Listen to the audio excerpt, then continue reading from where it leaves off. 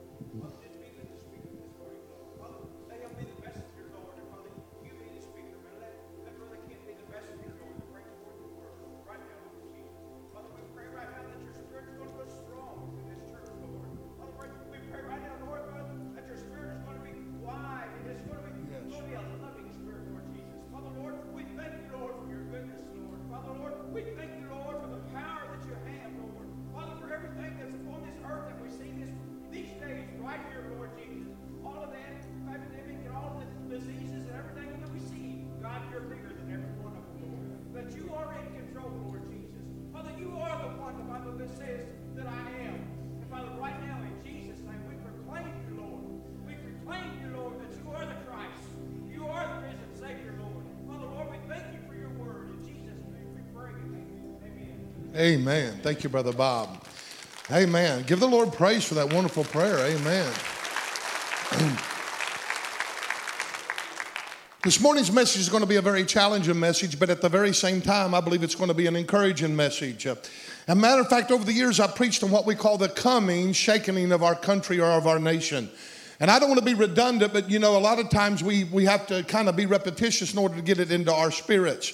But I looked at the present all the way back to the year of 2000, and I didn't go past the year 2000 because I couldn't find them and I didn't have enough time to read and all of that kind of a thing. But I looked at the message that I preached in the past, how that God warned us of the changes that was coming to our nation. The things that we've been preaching and warning about and revealing here at the palace over all those 20 years is now beginning to come to pass. I thought of how that they mocked David Wilkerson, some of his prophecies that he prophesied way back in the 1980s. As a matter of fact, that man prophesied about the coming disaster of New York itself and many other surrounding cities in the United States. He prophesied of the fires, the looting, the rioting, the chaos, the lawlessness, and the corruption of government. He named all of those things and several other things that we're not going to get into. And every one of those things come to pass. Though he died and did not see them, and he was mocked because they said he was a false prophet because he prophesied them in 1980 and they didn't show up until sometime after his death. Yet now those things that he prophesied, we see them upon us. Hey, can I have an amen? The things that I preached 20 years ago that seemed to be so far-fetched or even unbelievable is now beginning to become a reality. I've not only preached those things, but Brother Randy has and other ministers behind this pulpit.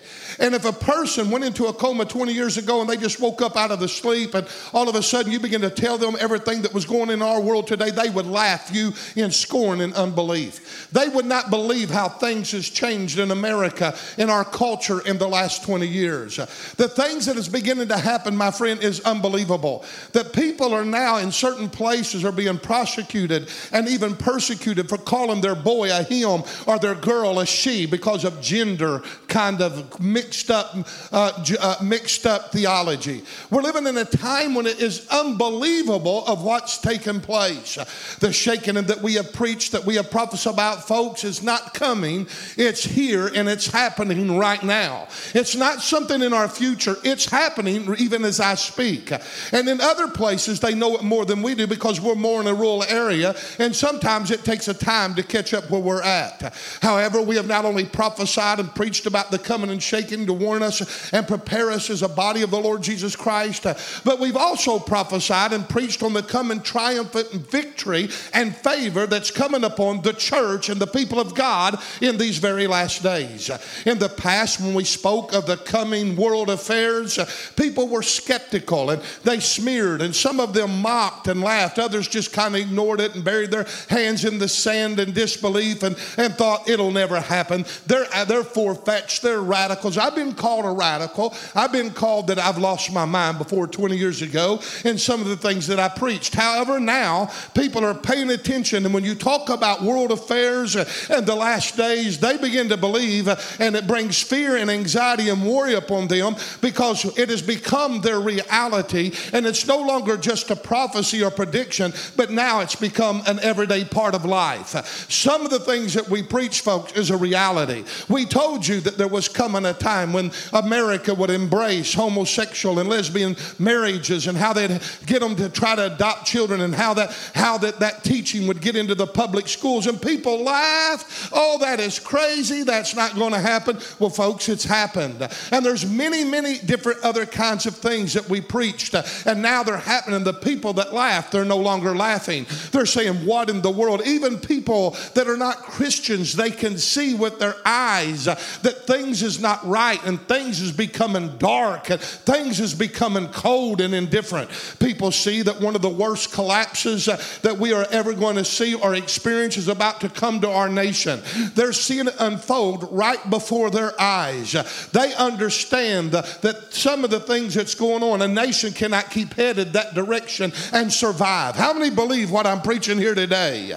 However, when you look into the realm of the Spirit concerning the church, you see, or it seems to see, that you see a new excitement, a new energy, a new atmosphere being formed. This is happening to bring about the promise and the prophecies that's hanging over the church's head concerning of the coming and awakening. I still believe that there's a coming of awakening to America. The church is entering into the realm of miracles, signs, and wonders and deliverances, and it's already begun to be started. Yes, we see miracles around here, but not at the level that we're about to. Out in California right now, there's a minister by the name of Mario Morello. I hope I'm pronouncing his name right, but he's putting up tents. He's just having old tent revivals, and people are flocking to him by the thousands. There was a prophecy that went out over California, and it said, the Lord said, I'm going to visit America again with a revival and an awakening. But keep your eye, it said years ago, upon California, because I love California. It's one of the most darkest places that there is, but it's beginning to be the number one state for Christian persecution. Christians are being persecuted for their faith. They're being literally fired because of their faith. When they find out they're conservative Christians in their belief, they're fired from their jobs. The churches are being fought to open up. They're doing everything in the world. They're fining churches. They're putting ministers in prison or in jail. Everything in the world's happening in California. And when Mario Morello heard of that prophecy, even in the light of everything that's going on, he said, we're going to defy what the enemy's trying to do. And he put up tents, and thousands are being saved. You don't see it on the news. There's nobody putting that out there, but he's putting it out there. And they got films of drug dealers bringing their drugs and throwing them at an altar and falling down and weeping and crying. There are prostitutes coming in. There are business people coming in. There are all kinds of walks of life that are coming into those tent revivals and getting saved. They're baptizing them by the hundreds and by the thousands. You don't hear it in the public media, but I want to tell you, revival is beginning to take place out in California, and it's going to spread to the rest of the United States. We're just seeing a glimpse of it right now, but get ready, because God is not done with us, and God has a plan for His church. Can I have an amen? The church is entering into the realm of miracles, signs, and wonders and deliverance, and it's already started. Just like the prophecies of the shaking in the world is upon us, even so, the divine awakening is also upon us, and we're entering into the season of the supernatural where salvation and healings and the miraculous is going to follow it. The problem the church has is it's more prone to focus on the physical than the spiritual. We're more prone to focus on what's happened in the natural world than what we're happening in the spirit world. There are all kinds of people that can tell you what's going on. There's fear, there's anxiety. I prayed with somebody last night, a young boy, and he was crying. I said, "What's your problem?" And he just cried and he said, "I'm full of anxiety." And the Bible says in the last days that men's hearts will fail them because of fear. Can I have an amen? We're seeing fear and anxiety and worry and stress all in America, and we're so prone to see everything that's going on and all of the darkness, and it seems like we can't do anything about it. And the more we pray, the more dark the country becomes, and all of a sudden we lose hope and we lose sight of what's happening in the spirit realm. It's not near as important as what's happening in the natural. What's important is that you can see what's happening in the spiritual. Can I have an amen? God's not on vacation. God is not dead. God has not stopped blessing. God has not stopped being God. He's the governor, the ruler, the president, the king, the magistrate of the world. Can I have an amen? And he's not going to forsake his job and his duty upon the children of men. He's going to take care of us. That's his everlasting covenant with us. Can I have an amen? The problem the church has, though, it can't believe in what God wants to do because it keeps focusing upon the natural. The physical is more tangible and realistic than the spiritual because it can be seen and touched and handled, and we're more prone to go on our five senses than we are our spiritual senses. We have to realize that both of these coincide with each other, the physical and the spiritual. They exist at the very same time. They both happen in the light of the opposite nature of each other. How can you have blessing during the time of brokenness? How can you have power in the midst of poverty? How can you have deliverance in the midst of devastation? How can you have victory when there's violence? How can you have favor in the midst of a famine? How can you have joy in the midst of sorrow? And the list goes on and on and on. How can you have your world collapse and the church progress at the very same time? How can you have your tangible physical world fall apart without it affecting your spiritual life? How can your life be rocked physically but be overwhelmingly blessed spiritually? How can you lose and yet win at the same time? How can you abound when you're being abased? How can you be strong when you're really weak? How can you be lifted up when you're really humbled or cast down like the Apostle Paul? These are all the double demands of Scripture, but Jesus summed it all up when he said, in order to find life, you're going to have to learn how to lose it, but when you lose it, you're going to find out what life is really all about. Amen? It's learning how to deny ourselves and let the Lord be the Lord of our lives and let him shine through us the way that he wants to shine through us.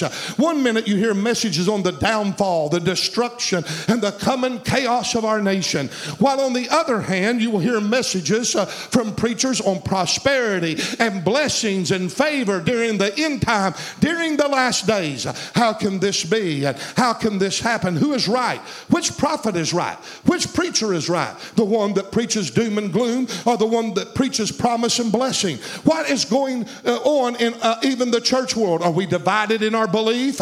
Are we divided in what we stand for? I'll tell you which one is right. They're both right. Because the answer is that both the prophet who preaches doom and the prophet that preaches blessing, they're both right. You see, I am convinced that it is the very shaking of a world that is going to cause the spiritual blessings to occur within the church.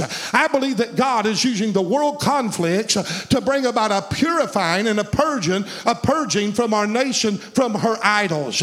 And it will cause the people of God once again to turn back to serve the Lord. If we don't have a strong foundation and an enduring faith, and if we are tied to materialism and the physical world and the monetary system of this age during these last days of the coming chaos, then we're going to crumble. We're going to fall apart. But if we're attracted more to the material things than the spiritual, if we love the present world and the things of this world, and we do not have a everlasting faith in the supernatural, then I want to tell you, we will not endure these last moments of time. But I believe that God is going to show us once again what true prosperity and what true blessings really are. True blessings is not in the natural. True blessings are in the spiritual. Can I have an amen? Every time Israel prospered, they became loose in their living, and they decayed in their morals, and they always turned to idols. Go back in the Old Testament. That's just a repeat of history. They get to where God would bring judgment, and they'd repent, and they'd get all prosperous because of their righteous lives and because they had come to know God again, and they were doing the right things, and God blessed them for what they done. And then all of a sudden they get loose again in their morals, and they would begin to fall apart, and all of a sudden God would have to visit them again. So God had to bring them down over and over and over in order to get their attention and to cleanse them from their idolatry. Isaiah prophesied about how that there's coming a devastation like no other devastation that God had ever done before with Israel, and that it was going to suddenly change not only their world, but it was going to change the world around them. And then he's saying, I am going to try to turn you back to see me. In Isaiah 24 and 13, we see the shaking of what is known as the olive tree. There is a 13 verse prophecy concerning the shaking of the olive tree, which is Israel. Listen to what it says. Behold, the Lord maketh the earth empty. He maketh it waste. He turneth it upside down. He scattereth abroad the inhabitants thereof. And it shall be with the people, so with the priest. As with the servant, so with the master. As with the maid, so with the mistress. As with the buyer, so with the seller. As with the lender, so with the borrower as well. Who giveth usury of him. In other words, he's saying when this thing takes place, Israel, it's not going to just affect a segment of your nation. It's going to affect everybody. The buyer, the seller, the priest, the people, the servant, the master. It's going to affect the rich, the poor, the black, the white, the young, the old, the Jew, the Gentile. It's going to affect everybody. It's going to affect every single individual. There's not going to be one person left out from the actual consequences of the shaking that's about to take place. In verse 3, he says, the land shall be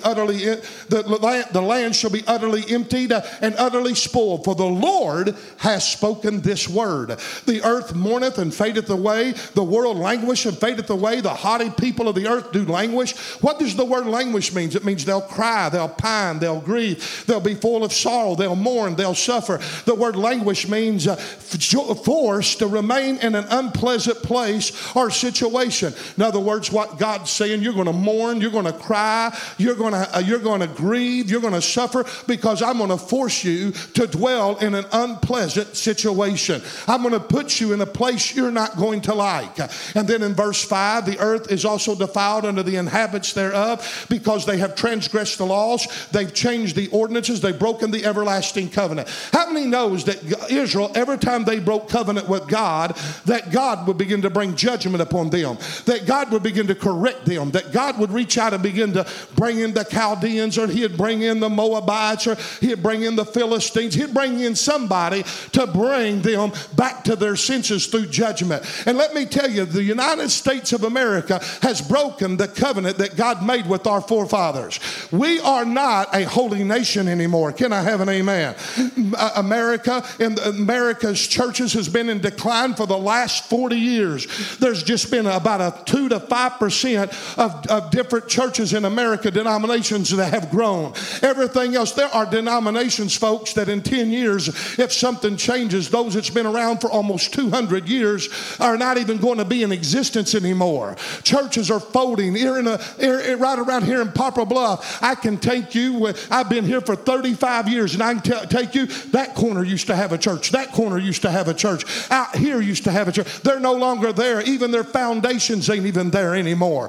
What is happening in America? Me and my wife were asking on the way here, she said, how many people do you think there's 5,000 people in church in Butler County this morning? I said, surely there is. And we started counting up here in Poplar Bluff the churches that are open and how many we thought went there. And then we got them wondering, I don't know if there is 5,000 in church in a county of 40,000 people. I really don't know. But I know one thing. We know that if something doesn't change, we're headed for a cesspool. We're headed for something that you and I can't even dream about what to happen. If God don't turn this thing around, America will not be spared. Now, hang on with me. I'm not done yet preaching. He goes on and says, the new wine mourneth. When the new wine representing the blessings of the Holy Spirit, the vine languish, talking about productivity. All the merry-hearted, they're beginning to sigh. The mirth of tablets cease. The noise of them that rejoice ends. The joy of the heart, no more music, it stops. They shall not drink wine with a song anymore, but their strong drink shall be bitter to them that drink it. There's not going to be any dancing on the dance floors. They're going to drink to get drunk because they're misery, not because there's a party going on. Watch this. The city of confusion is broken down. Every house is shut up. And no man, you talk about being quarantined? There's quarantine. The city of confusions are broken down. How many folks, you're not living in New York right now?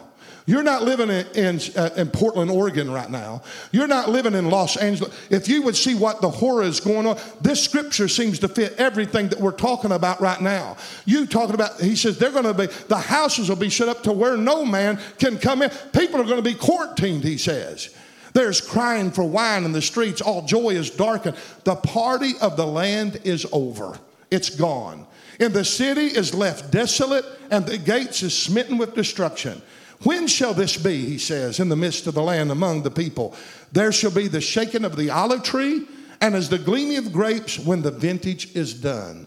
Now he tells you, he gives you an insight of when this is going to happen. It's going to happen when Israel is shaken. And number two, it's going to happen at a time close to harvest. And I'm here to tell you that the awakening that's about to happen to America, there's going to be a great harvest that takes place. But before the gleaning of grapes takes place, God says these things are coming upon the earth. Are you with me? In Scripture, the parallels between Israel and the United States is unbelievable. The way Israel goes is always the way that the United States goes. Just follow it. Amen? It's going to be a time of destruction, God says. And it's going to be a time of overwhelming darkness right before that God brings in his harvest. The same prophecy fits the description of our text of how that God had dealt with Israel in the time of the prophet Hosea. As we know, the whole book of Hosea is all about the backsliding of Israel going after what we call strange gods. God would use the relationship between the prophet Hosea and Gomer to give Israel a picture lesson of the kind of relationship that they had with him. The experiences that the prophet Hosea would have with his wife Gomer was actually God saying to Israel, this is what I constantly go through with you. Even as Gomer was prostituting herself to men all over that city, even so Israel, according to God, was prostituting themselves to strange gods. And he's a jealous God, and he won't allow it. Everything Hosea went through with Gomer, God had been going through with Ephraim according to Scripture. And God actually required Hosea to go through this with his wife so that Israel could be given an object lesson to illustrate how he would deal with them as a nation. Here is God, and he's telling Hosea, who's a prophet, you go marry Gomer, who's a prostitute. Could you imagine that? That God is sanctioning a marriage between a prostitute and a prophet. They don't mix. It's even unscriptural within the New Testament. And he gives them three messages through three children that Hosea would have with this prostitute wife. The first name of the son was Jezreel, and it means to scatter. This would be the first message to the northern tribe of Israel, that if they did not repent, that he would disintegrate them and their kingdom, and he would scatter them throughout the land, and they would be scattered to the four corners of the earth. And that actually happened. The second message came through the second born, who was a daughter, and her name meant no more mercy. This was to tell them that judgment was around the corner, and this, of course, was referring to the Syrian army that would evade, and it did evade, and it did come in, it invaded them, and it destroyed them. And God had saved them from other invasions and wars many, many times. God had spared them from plagues and diseases. God had led them out of bondage time and time again. But now he's saying, when this comes, when the Syrians come, there's no more mercy for you. And the third message came from the third child, who was a son who was named Not My People. This is where God actually begins to write a bill of divorcement to Israel that Isaiah talked about because of their whoredom and their infidelity. Prior to this, we see that grace and mercy of God on display time after time after time, as Hosea would go get Gomer off the streets and bring her back home. We even see Hosea's love and patience, endurance for Gomer, even to the point of planting hedges of thorns around the house to protect her from herself. But that did not even stop her for her to go out into her whoredom. Can you imagine a prophet going out and finding his wife sleeping with all these men and say, come on, you're coming back home? He'd go get her and he'd bring her back. He'd have her for a few days, and all of a sudden she'd come up missing again. And he would go out and find her, and she was out prostituting herself. He would find her and he would bring her back. And this is what God is saying. This is what I've done to you, Israel. Every time I get you back home and get you straightened out, it's just a few little short years before you're out prostituting yourself all over again. Why can't you stay at home? Why can't you do what's right? And here, Hosea goes back and forth and back. Finally, he brings her home. He puts up a big gate that she can't get through, puts a lock on it, plants thorns all the way around the house. And these thorns grow up, and he thorns her in to say, I'm going to protect you because I love you that much. But even that did not stop her. She went through the hedge of those thorns, inflicting herself because she was bent on doing what she wanted to do. And that word bent means iniquity. She was full of iniquity, and she could not dwell in the house with Hosea the prophet. And she afflicted herself in order to get out and to do what she wanted to do. And let me tell you, anytime you got iniquity to the point that you're bent on doing what you're going to do, you're bringing self-affliction upon your life, just like she did. And she goes out and she finds herself prostituting again. And now you see God scattering Israel and having no more mercy and writing a bill of divorcement, saying, I'm not going to be married to you no more. But right in the middle of all this, God begins to try one more thing to get Israel's attention and affection, just like old Hosea did. You remember what Hosea did? All of a sudden, Gomer goes out. She's gone for a long time. He said, I'm going to go after her one more time. And he goes out and he begins to hear an auction. And upon that auction block stood his wife. They were auctioning her off to the highest bidder. And the bid that came in was not even close to the earnings of a slave. That was the highest bid that they got. Not even the people of the town wanted her. She was used up. Every man knew her. She had become old. She would become old stuff, and no one even wanted her. She couldn't even buy a half of the price of a slave. And here she is standing up there. No one wanting her. No one bidding on her. She's worthless. She's not worth anything. She's beat up, bruised, afflicted, and her age is showing, and no one wants her. She's full of probably disease, but yet out of nowhere, you hear right before the gavel falls to sell her to somebody for half of a slave. You hear a voice that screams out a bid that is fit for a queen, and no one could imagine who in the world it was. But out of the dark alley come a man by the name of Hosea, whose name means Savior. The Savior seen her in all of her darkness and all of her being used up, and nobody wanted her. An outcast. She was no longer attractive. She was no longer wanted. But here come Hosea, the lover of her life, the glory of the salvation of the Lord, and steps in and bids the price of a queen for her. Can I have an amen? Somebody give the Lord praise here. Because that was where you and I were at. Amen. But notice verse 15. This is a key verse. Oh, Lord, help me preach. And I will give her vineyards from thence, and the valley of Achor for a door of hope. She shall sing there as in the days of her youth, and as the days in which she come out, even out of the land of Egypt. Now here's Isaiah and Hosea's messages being tied together. God's given them the illustration of Hosea. And now right here, even though God says, I've wrote you a bill of divorcement, I'm not going to give you no more mercy, you're going to be scattered. Yet God says, and I will give her vineyards from thence, and the valley of Achor for a door of hope. God said that he would give her the valley of Achor for a door of hope. When I read that, man, something grabbed a hold of my spirit. I said, I got to study and see what that means. A lot of times we'll just read through that kind of stuff. We'll not even pay attention to what it's saying. How many of you want a door of hope in the time of your darkness? Amen? God says, I want to give you a valley of hope, a door of hope in the valley of Achor. The valley of Achor was where Achan's tent was, where the valley was called, and the valley was called that because of the sin of Achan and the judgment that fell there. You remember what happened there? Achan was a man that did not obey God when they went over and they took over Jericho, the first city. God said, when we take this city, the spoil's mine, it's not yours. Everything that we take from the city, the gold, the silver, the wealth of that city is mine. No one can have a cent of it, not a piece of it. You know why? Because the first city was a tithe unto the Lord. I've said this before. Jericho was God's tithe. If you'll follow Israel's pattern, every time that they went to the first city, they conquered it, they could not keep any of the spoils.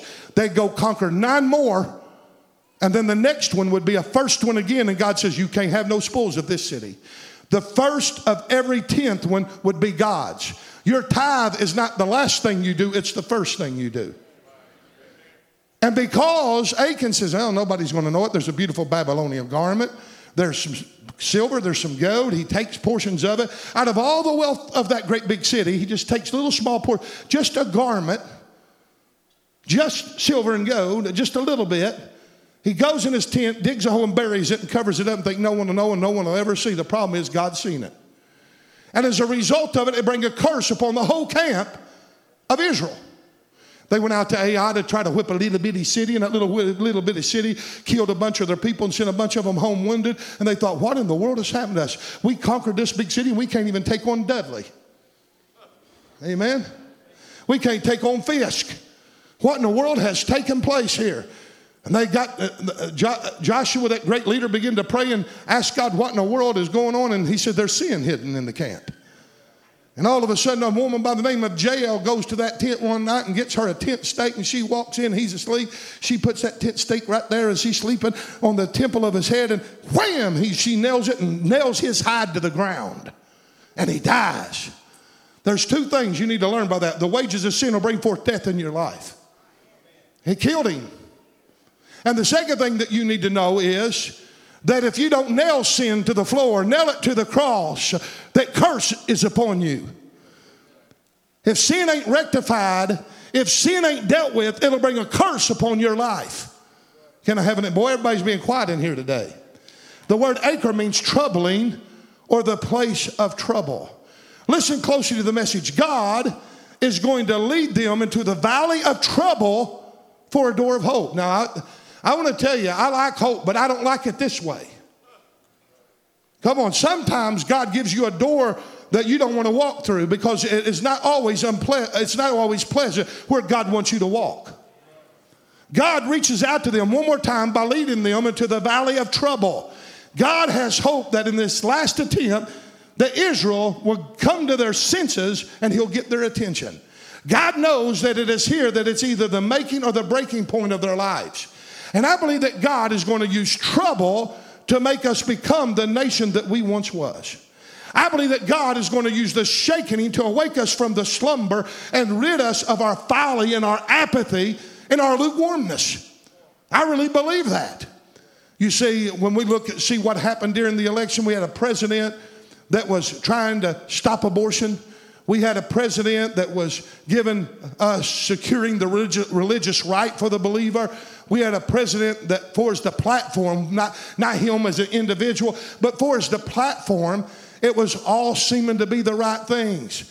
And then all of a sudden, we think the devil stole that from us, and we wonder, what in the world happened? Is it really the devil that stole that from us? Or is God allowing it to happen for a season in order to shake us, to bring about the kind of work that we really need in our lives? I want to tell you, Donald Trump is not Savior. I'll tell you who the Savior is. His name is Jesus Christ. Can I have an amen? And when people put more faith in a president than they do their Messiah, I want to tell you that's idolatry. Oh, God, help me. We cover up, we justify our sins in our nation, we make excuses for our behavior, we live loosely, carelessly, we take the presence of God for granted, we take the everyday blessings of God for granted, our homes, our clothing, our food, our water, our shelter, our security, our families. We excuse our actions, justify our weaknesses by our strengths, and we overlook our attitudes, and we think nothing of being unfaithful to God in small areas. But God is putting us into the valley of Achor, the valley of trouble, so that He might rid us of our infidelity and our idolatry. As a matter of fact, He is alluring us and drawing us according to the first passage of Scripture in our text. It's God pulling us into this valley, and you can't stop it, and I can't stop it. It's happening. You can pray all you want. God, don't let this come upon me. You can pray like Jesus said, Lord, if there's any way possible, let this cup pass from me. But I want to tell you, the cup could not pass from Him, and neither are you going to get out of the time of shaking and the time of trouble that's coming upon the world, because the shaking is designed to get your attention. Woo! Somebody help me preach. It's the making of the breaking point right now. And God knows that He runs a risk breaking us to the point of no return, but He also knows He don't have us where we're at. Amen? He loves us enough to give us one more chance, and He loves us enough, and He loves us too much to keep us where we're at. Notice what He hopes that this trouble will cause her to do. Look at verse 15. And she shall sing there as in the days of her youth, as in the days when she come up out of the land of Egypt. In other words, there's going to be, he's hoping that the shaking, and he believes it will, or he wouldn't do it. He's prophetically prophesying that the shaking is going to bring some transformation. It's going to bring some renewal, and it's going to bring revival in our hearts. We're going to sing, he says, like when you were first saved. Hallelujah. You're going to feel like you just got saved all over again. We're going to turn back to our first love. Can you have an amen? He says, by the time this shakening's done, you're going to come to know me all over again, and you're going to sing as if you just got saved all over. How many remember the day that you were saved? Can I have an? And you know what he said in the prophecy of Isaiah? Your song's gone. But now he's saying you're going to sing like you were just firstly saved. In other words, he says you're going to have a new experience. And can I tell you, we'll find comfort in the midst of our chaos, and we'll find peace in the midst of our problems. Look at verse 16. And it shall be at that day, saith the Lord, that thou shalt call me Mashi, and shall call me no more Bailey. Mashi means husband. In other words, get ready. He said, I wrote you a bill of divorcement, but I'm ready to marry you again. Woo! You're going to call me, instead of master, you're going to call me husband. You're going to go into a deeper relationship than you ever had. You're not going to serve me because I'm a master. You're going to serve me because I'm your beloved. Can I have an amen? When the church begins to quit trying to treat God as a master and start seeing Him as a loving husband and a loving heavenly Father, we'll never have the revival that we need to have. Now notice, let's go on. God isn't sending trouble to destroy us, but as a door of hope in order to restore us. That's what God's doing. Listen to what He says in our text. Let's read our text. For I will take away the names of Balaam out of her mouth, and they shall no more be remembered by their name. In other words, God's ridden us of our idolatry. Verse 18. And in that day will I make a covenant for them with the beasts of the field and with the fowls of the heaven and with the creeping things of the ground. And I will break the bow and the sword and the battle out of the earth, and will make them to lie down in safety. Now He becomes again our rock of offense. He becomes our buckler, our shield, our high tower, our guard. He becomes the watchman over our lives. And now He's saying, I'm going to remove the bow and the sword from the land. There's not even going to be war anymore. You're going to have peace and safety. And then He says, I will betroth. There's the betroth. There's the wedding vows. thee unto me forever. Yea, I will betroth, there he says it again, thee unto me in righteousness. You're going to become righteous again. And in judgment and in loving kindness and in mercies. There's the mercy that he said he'd never give us. And I will betroth thee unto me in faithfulness. You're going to learn how to become faithful, he says, when I'm done with you. And then he says, and thou shalt know the Lord. He said, when I get done with you through the work of trouble, through the work of the shaking, you're going to be a new creature in Christ Jesus. And when I'm done with you, you're going to come to know me in who I am. Amen. And it shall come to pass in that day, I will hear the heavens, and they shall hear the earth. In other words, I'm going to establish prayer. And all over again, you know what I'm going to do? I'm going to hear your petitions. I'm going to hear your cry. I'm going to answer your prayers. And then listen to him. Verse 23, and I will sow her into the earth, and I will have mercy upon her that had not obtained mercy. I will say to them which were not my people, thou art my people, and thou shalt say, thou art my God. He says, I cast you off, but I'm bringing you back. He said, you weren't my people, but I'm going to make you my people again.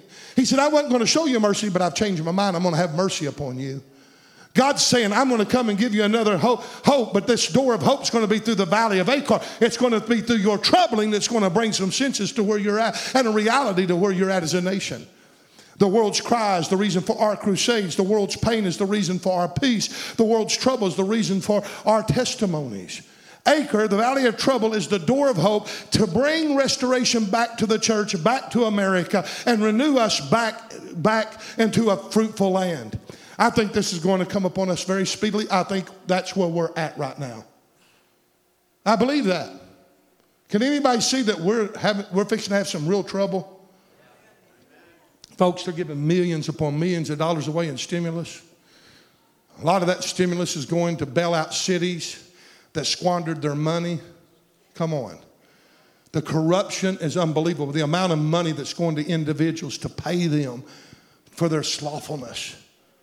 The amount of money they're giving, trillions and trillions of dollars. Do you not understand all over the news lines everywhere behind the scenes that they're not putting on the televisions that everybody is saying, hang on, America, you better get ready to see what it's like to be in a land that files for bankruptcy. It can't sustain itself. It's not going to sustain itself. It's coming upon us speedily. I believe that 2021, though, is going to be the greatest year for the church and God's people. It's the beginning of the start of it.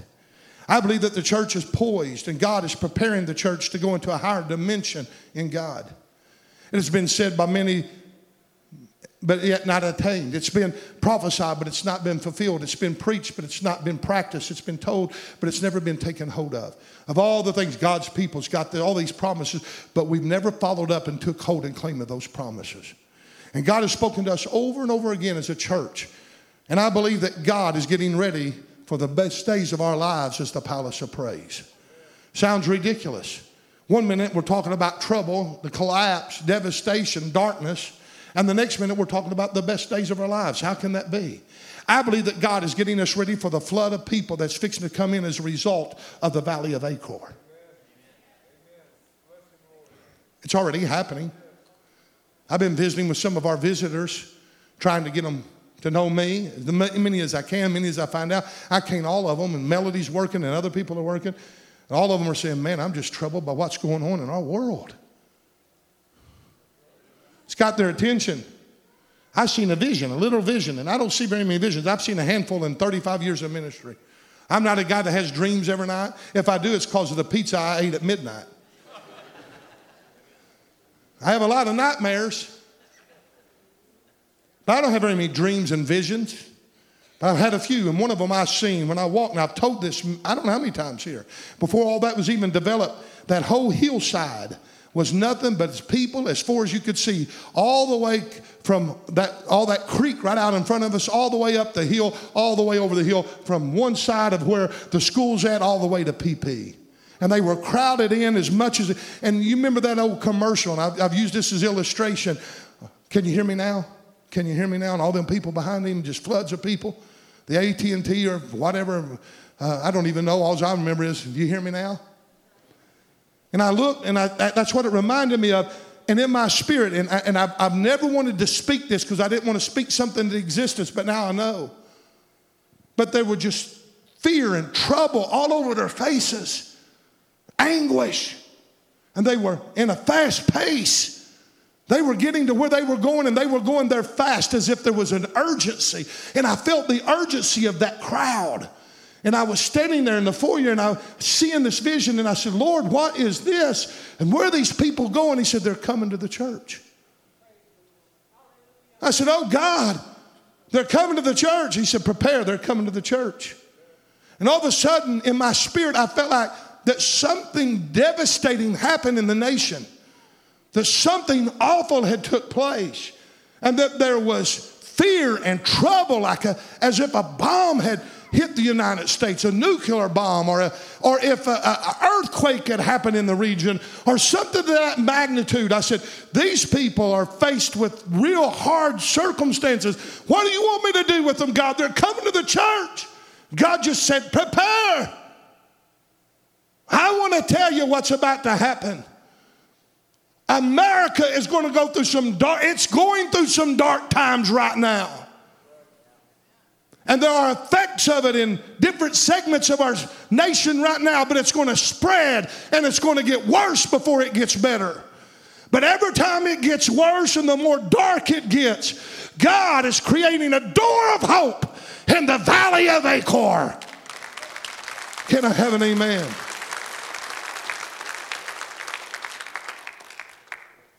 It's been said, being on the cutting edge of triumph requires attaining goals that lie beyond the scope of your expectation. And I'm about to quit. We cannot allow the coming chaos to distract us. We cannot allow the trouble to cause us to lose sight of our promise. We cannot allow circumstances to control us, and we cannot live in the natural. We have to live in the supernatural and the spiritual. We cannot allow fear to rob us of our faith. Are you with me? The significance of a man is not what he attains, but rather in what he longs to attain. In other words, there is a pursuit and there has to be a belief.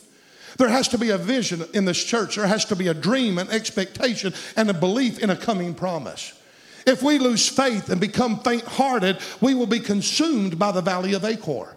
The valley of Achor is not there to scare us as the people of God, because God's not given us the spirit of fear, but of love and of power and of a sound mind. It's not there to consume us. God does not want us to walk in fear, but in faith. But it is there as a door of hope. It will work for us if we can only believe. Romans 8:28, does it not say, for we know that all things work together for the good of them that love the Lord, and to them who are called according to his purpose? Paul said in 2 Corinthians 4:18, so we fix our eyes not on that which is seen, but that which is unseen. For that which is seen is temporal, but that which is unseen is eternal.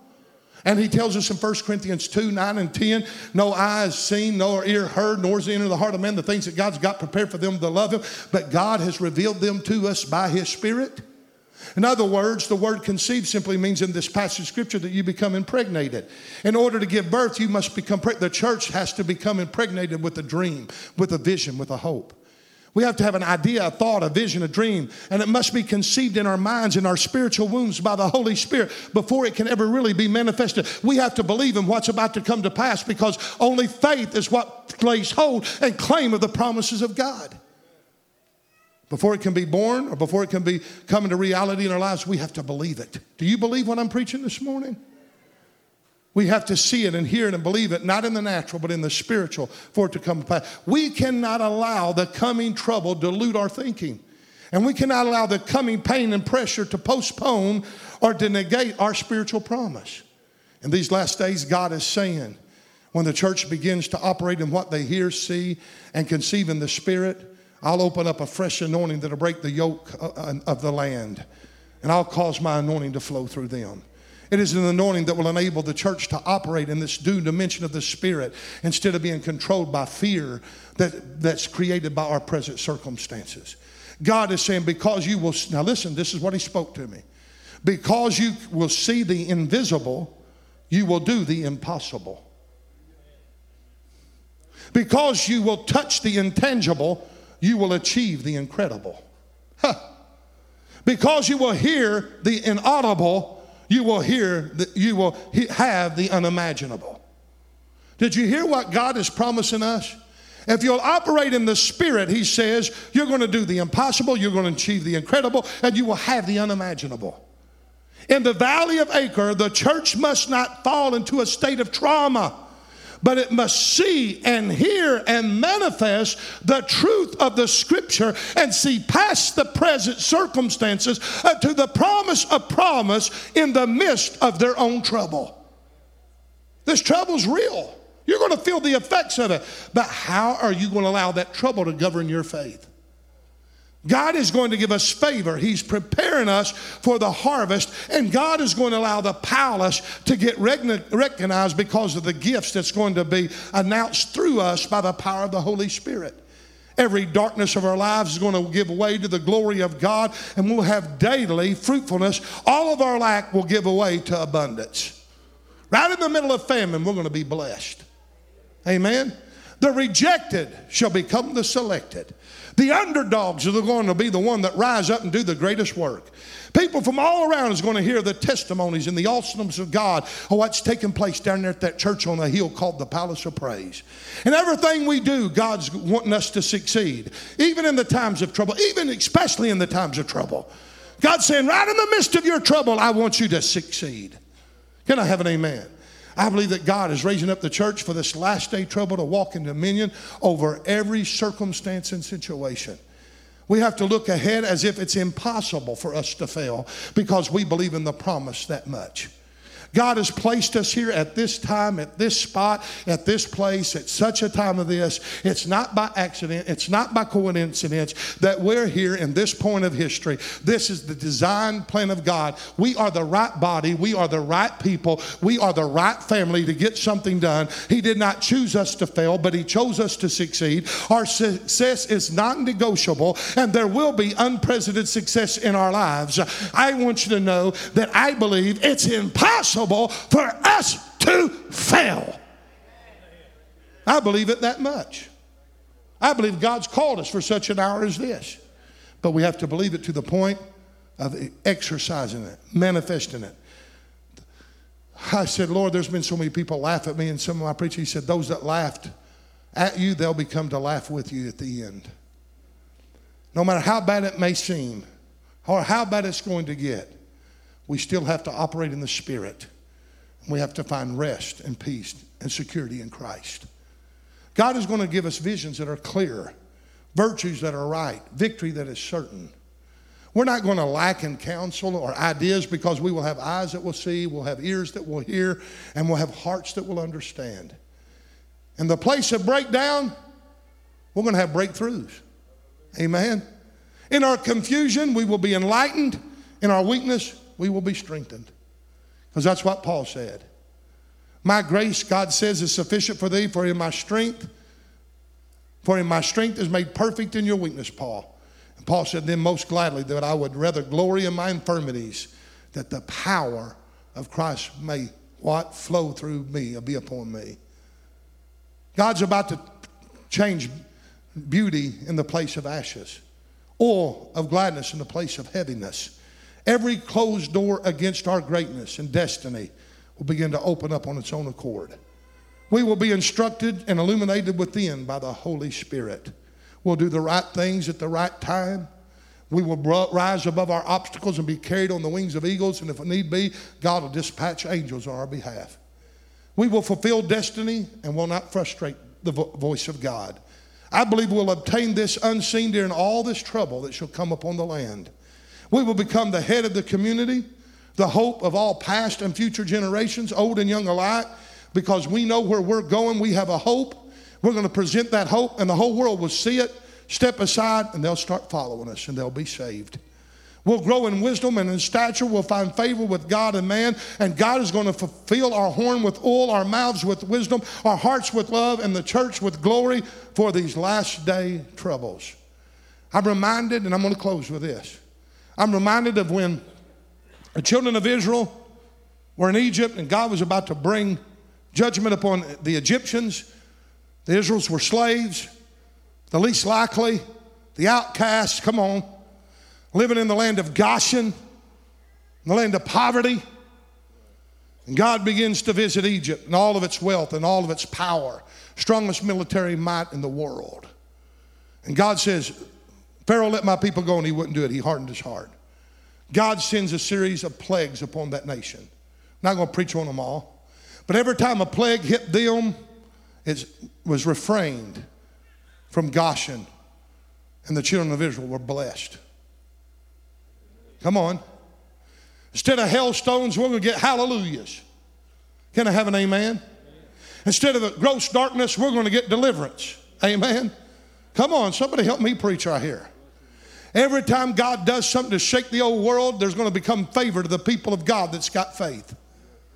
We may live in the land of Goshen, we may live in the land of lack, and we may not have everything that we want, but it don't matter. Favor's coming. Get ready. Because I want to tell you how it's coming. By the time Israel left and got their deliverance, guess what? They took everything Egypt had with them. The gold, the silver, the wealth of Egypt. They literally was getting it up by cartloads, and they took the wealth of Egypt with them. And I want to tell you, the rapture of the church is the next thing after this thing happens. And when we go out, we're not going out as a weak, anemic church. We're going out a prosperous church. We're going out as a bride adorned for her husband, washed and pure and holy, without wrinkle or without any such thing. The church in all of her glory is going to go up. He's not coming out after an old, worn-out woman. He's coming back for a church in its splendor and its greatness. We're going to be at the greatest point we've ever been when the rapture takes place. Would you stand with me this morning?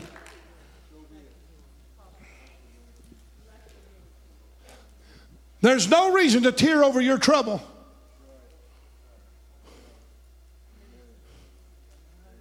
Come on, somebody.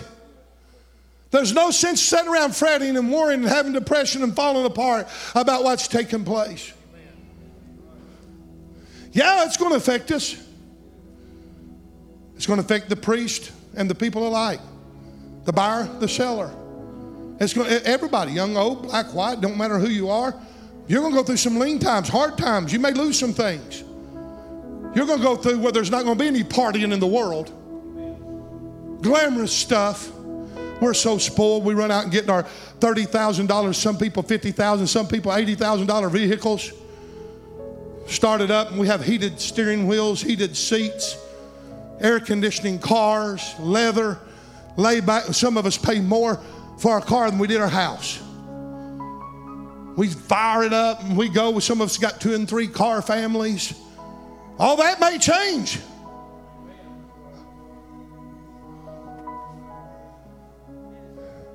How's your faith going to be then as a believer?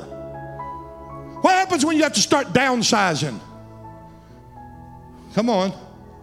What happens when you can't have the side-by-sides and the four-wheelers and the golf carts and the speed boats and the fishing boats? And what happens when you can't have the top brand clothing to go out with the top brand golf clubs to do your good golfing on the what you would call the golf course or the country club where all the main guys hang out? What happens when you can't afford to join the country club anymore? Woo, it's getting tight in here now. What happens when you go from a Cadillac to a moped?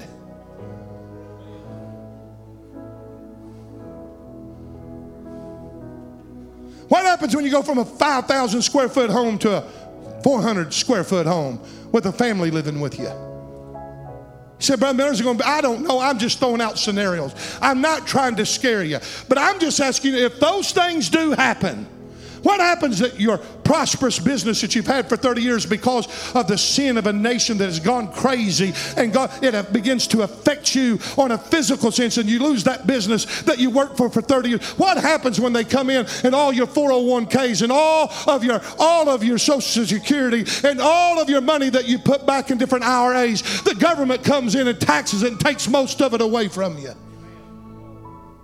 Right now they're trying to do that. Right now they're trying to pass a bill to where you used to not have to pay any kind of taxes on your savings until you begin to draw it out. Now they're wanting to come and take 50% of it away from you. Why? So all these people that are flooding in can be on equal ground with all of us. And if one person's poor, then we all need to be poor. Is the way they look at it. They're trying to make them be rich like us by taking away from us. Socialism always ends up leading to communism. Always leads up to dictatorship. Always leads up to the people in the nation becoming slaves. What happens if that happens? Are we going to go that far? I hope not. I hope that America gets its senses before that happens. But what is ever going to happen to the destiny of America is going to be determined by how the people of God respond to the valley of trouble, their door of hope. We're going to whine and cry. We cry over a washing machine that tears up. We lose faith and say, the devil's attacking me. My washing machine and my car and my toaster tore up all in the same week. Get a life.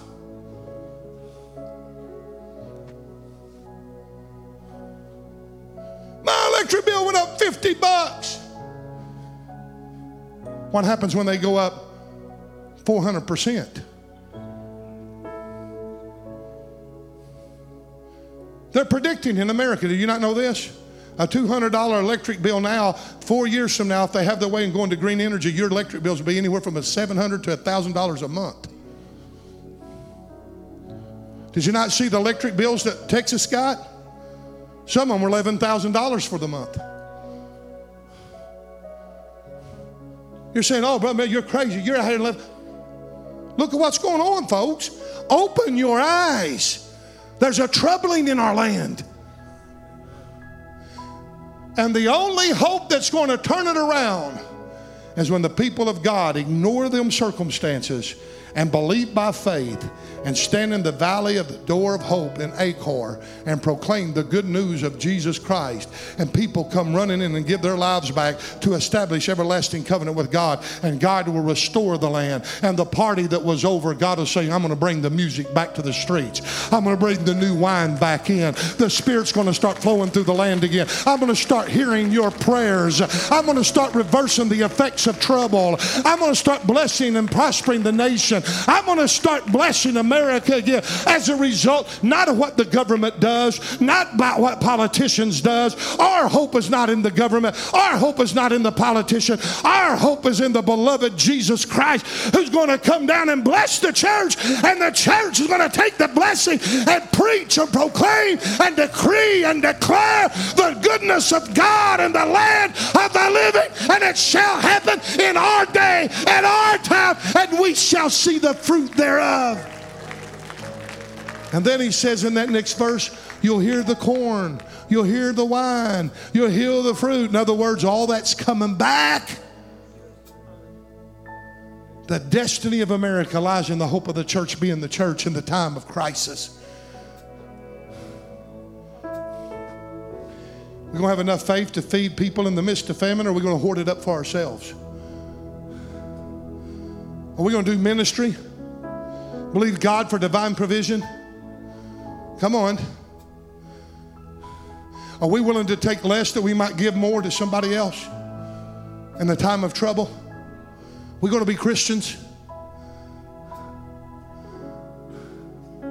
This morning, I don't know how to do this altar call other than this. Prepare your hearts. If you're here this morning, your heart is full of fear, your heart is full of grief, your heart is full of sorrow, there's uncertainty. You're facing some of the effects. Some of you are already facing some of the effects. Right now, everybody's rejoicing because they got a $1,400 stimulus. Woo! 4 or 5 of my business people told me, said, I ain't had no workers all week because they got their stimulus. They don't even want to work. They're going out and partying, man. They're having a good time. Some families got $7,000, $8,000. They got 4 kids. I told Jenny before that stimulus happens, we need to go out and adopt about 5 kids. And then we're done. We need to give them back. Amen. Wow, everybody's partying until payday. Somebody's got to pay for that stuff. And guess how they're going to pay it? They're fixing to raise taxes. Get ready. You're already paying for it a little bit. You know how? Go to the gas pump. Have you noticed gas went up already $1 a gallon? Oh, it ain't done yet. Hang on. What happens if that gets $3 and $4 and $5 a gallon? What are we going to do? Valley of Acorn. I'm asking you to grab a hold of your faith here today and build up your most holy faith by praying in the Holy Ghost. Take the Word of God. Faith cometh by hearing, and hearing the Word of God. God wants us to increase our faith more than ever. I'd like for you right where you're at just to, if you would, if you feel comfortable, get with your wife and a couple others. Get in a little small group right where you're at. You don't have to walk down to the altar, but pray for one another. Would you do that right now?